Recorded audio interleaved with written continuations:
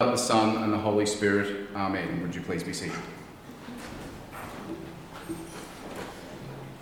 Just before we go into the homily, I just want you to have a look at the World War II window, which is this one over here, and just notice what you notice.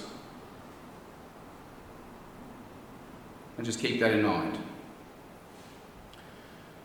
Now, most of you know that you don't have to keep watching it. Just notice what you notice. Most of you know that I am a big MASH fan, and I've used MASH in many a sermon as an example. The TV series is obviously based on the movie, which is based on the book by Richard Hooker, who wrote about the doctors he had personal experience of at MASH units during the Korean War. Now, the stories of the TV series have been embedded into our consciences. And I know I only have to say the words Hawkeye Pierce, Trapper John, Frank Burns, and Henry Blake, and I'm sure you know what I'm talking about. Was that a fair assumption to make? You've all got a reasonable idea what I'm talking about? But as I looked at the World War II memorial window, I wondered if you would know what I meant when I said Dish, Baker, Mitchell, Mason, Kelly, Bayliss, and Scorch. Sound familiar? What if I said Margaret Hotlips Houlihan? We'd all know who we were talking about now. And I'm sure that one sounded familiar. And the reason I ask the question is because these are the names we forget. They are important characters to the story of MASH, but they have often been over-sexualised and made the object of the doctor's lust. They are the nurses of the 4077. In fact, just to emphasise the point, I have a role-playing game at home called Mashed, and it's based on the experience of MASH units during the Korean War. And one of the characters you can play in the game is one of the nurses. But if you play that character, it comes with a warning. And it says, the army of the 1950s is very much a man's world. If you want to play an angel, expect to deal with men who believe you are the weaker, less intelligent sex, and who may admire you for your body, but not your mind. This is not always the case, but it is the norm.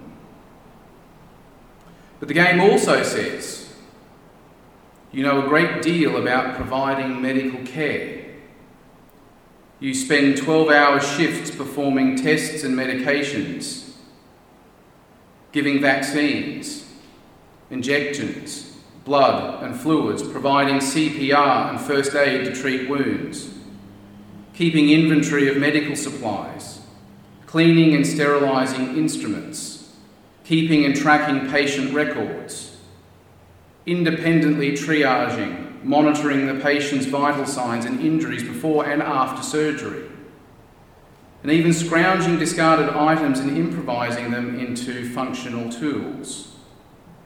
Your duties also include providing emotional support, which can be difficult when you need a level of detachment in order to function. It's no wonder that the game calls them angels. But there is a serious side to all of this. And it was really odd as I put this together. My Facebook page lit up with stories of the forgotten women of the Defence Forces. There was a fair bit to do with the forgotten nurses of the Vietnam War. And we often forget the contribution of our Australian nurses that have been made in conflicts, and in a particular conflict that is often less discussed than others. And I use this example because MASH was an easy way in. But we don't talk about the Korean War very often, and the nursing staff are often forgotten as a result of that. But as a part of that deployment, the Royal Australian Air Force Nursing Service was deployed there. and was a branch of, obviously, the Royal Australian Air Force that existed from 1940 to 1946, and then it was reformed in 1948 through to 1977.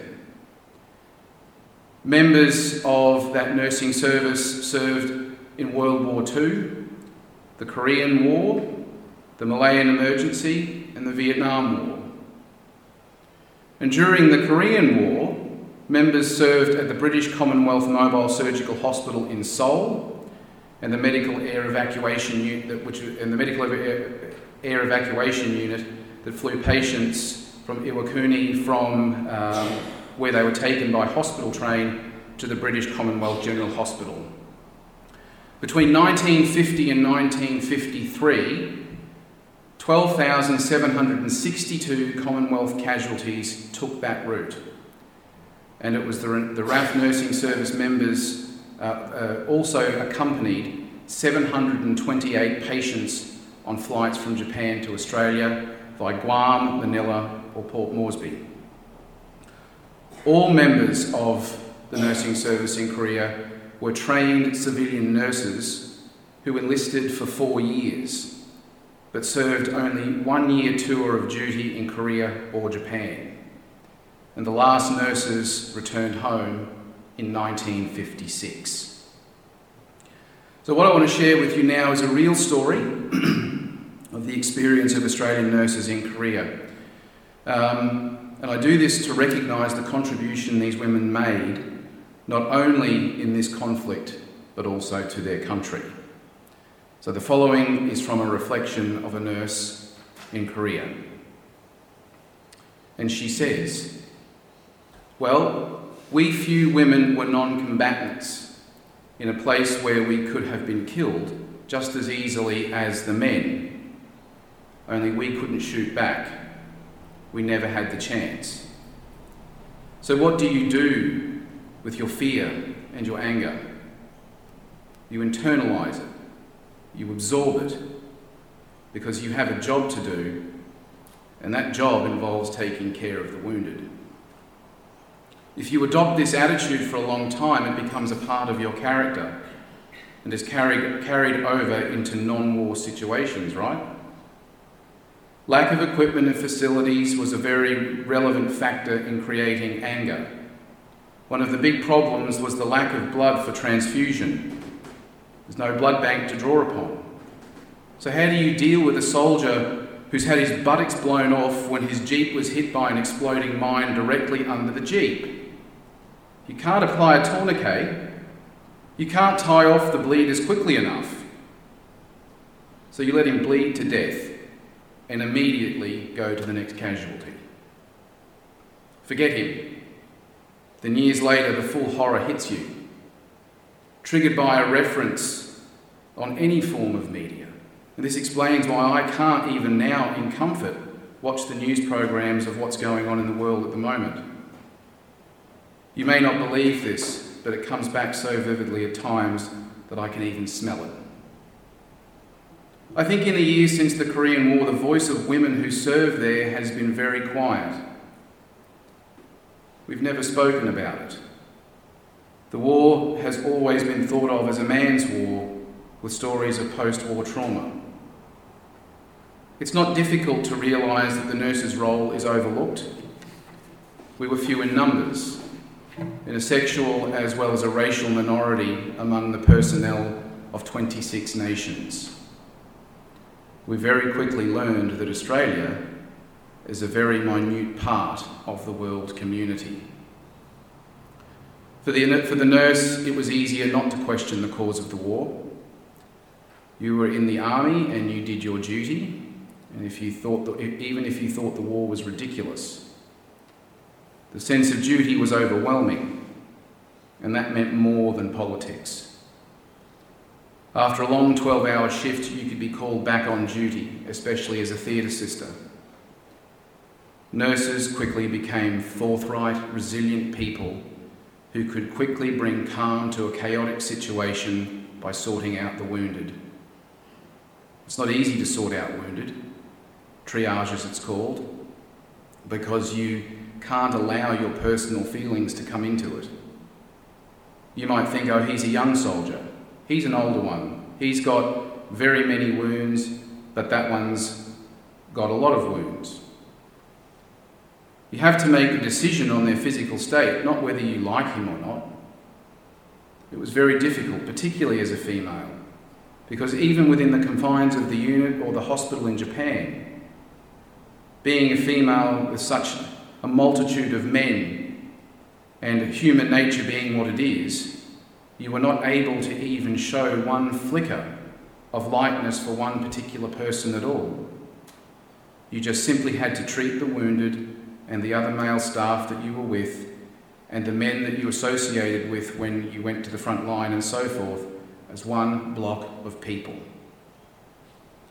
Perhaps that's why I was given the nickname the Bloody Duchess.